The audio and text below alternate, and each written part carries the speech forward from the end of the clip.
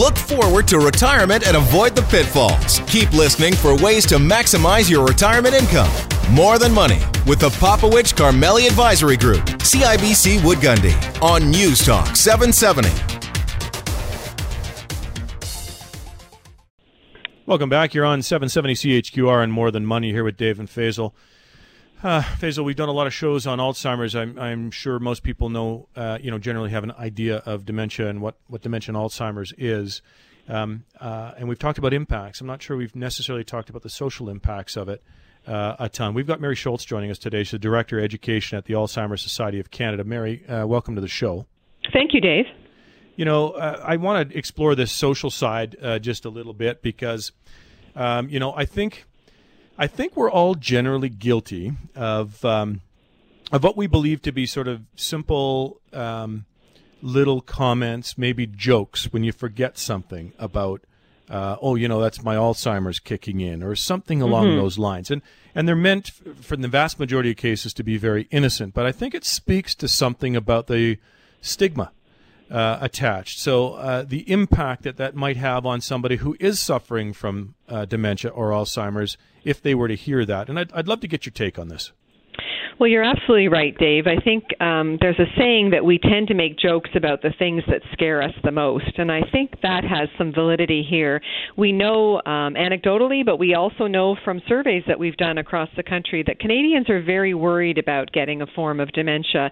Part of the reason they're worried about that is, of course, it's a very difficult disease to live with, but they also have a lot of misconceptions about the disease. But that said, I think we do make jokes because we are so worried. It's kind of like crossing your fingers behind your back and hoping that it's not going to happen to you.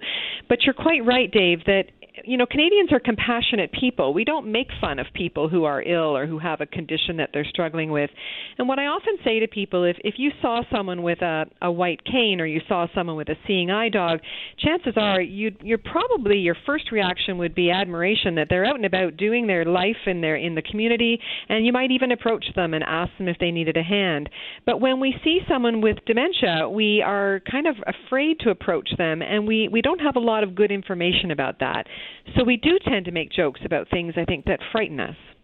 Well, and there can be some awkwardness too, right? If you're having a conversation with somebody suffering dementia and there's some short-term memory impairment, and they're asking you the same question over and over, there tends to be a bit of a social awkwardness attached to that. I see that. I lived that for real because I've got a parent who's suffering from Alzheimer's and dementia, and you can see that with her friends and so on and so forth, and it's a bit heartbreaking to see that. So let's maybe just talk about some of the myths of Alzheimer's. So you've mentioned this. We've got this fear. I think that's pervasive and in many cases very true. But what are some of the myths that we should educate people about that might help them avoid some of these things? Well, probably number one when we're talking about stigma is when we think about someone with Alzheimer's disease or any other form of dementia, we tend to fast forward to the very end of the disease course. So in other words, we tend to picture somebody who is perhaps in a wheelchair, perhaps living in a nursing home, perhaps nonverbal, maybe not recognizing family and friends. And that can happen as the disease progresses because it is a brain disease. But that can happen 10, 15 years after diagnosis. Yeah. So what I think the biggest problem is that people with dementia are facing from what they tell us is that if I'm here talking to you today and I'm diagnosed tomorrow with some form of dementia, I'm not really any different than I was today. Right. Things don't change that quickly. And what happens, unfortunately, because we automatically assume the person has become completely incapable virtually overnight, we tend to do very abrupt and dismissive behaviors, like we might say, oh, Mary can no longer come to the book club because there's no way she would follow the book. She can't go to a movie with us. She wouldn't follow the plot. She can't come to the church choir anymore because she can't follow the music.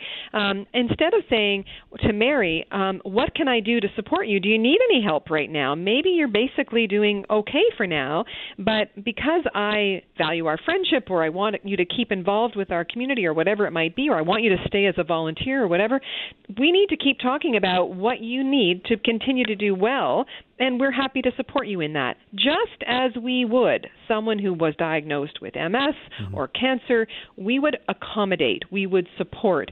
And it's a two-way street, Dave, that people don't always think about actually asking, how can I support? But people with dementia themselves often don't think they have a right to be accommodated in the workplace, in volunteer organizations, in the community. But they are people just like everyone else with the same rights as everyone else. And we need to accommodate just as we do any other condition. That's a good point, Mary. I just wanted to kind of jump in and say, what can the companies, businesses, government, institutions out there, what can they do to have the compassion and the accommodation for people who are going through this?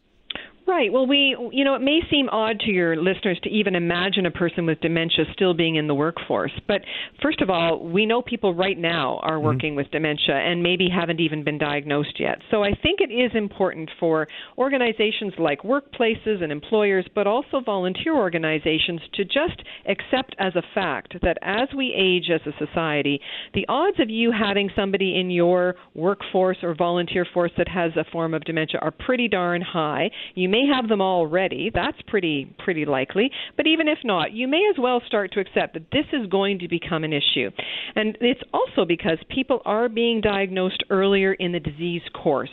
So there's lots of reasons for that. But at the end of the day, we are seeing people in their prime of their working lives being diagnosed in their 50s, early 60s. So because for most people they don't have a dramatic change overnight and a very fast progression, the odds are they are going to be working for at least a little while, and as they work, they need to make plans for exiting the workforce or changing their volunteer commitment. So the obligation is on the employer and the person who's been diagnosed to have a conversation about, this is my reality, I need help with continuing to fulfill my responsibilities and to plan ahead. So let's work together on that, just as we would, again, if someone came to you and said, I've been diagnosed with a form of cancer, I don't know how the treatment's going to go, I may do well for a few years, I may not, or I'm already having these issues, we need to work together on that. Mary, I think you've made some excellent points. We have to leave it at that point. Thank you very much. We appreciate your input and the education and just raising the social awareness about this. It's not going to get any easier for the Canadian demographic as we age. Thank you so much, Dave and Faisal. Mary Schultz joined us, Director Education at the Alzheimer's Society of Canada.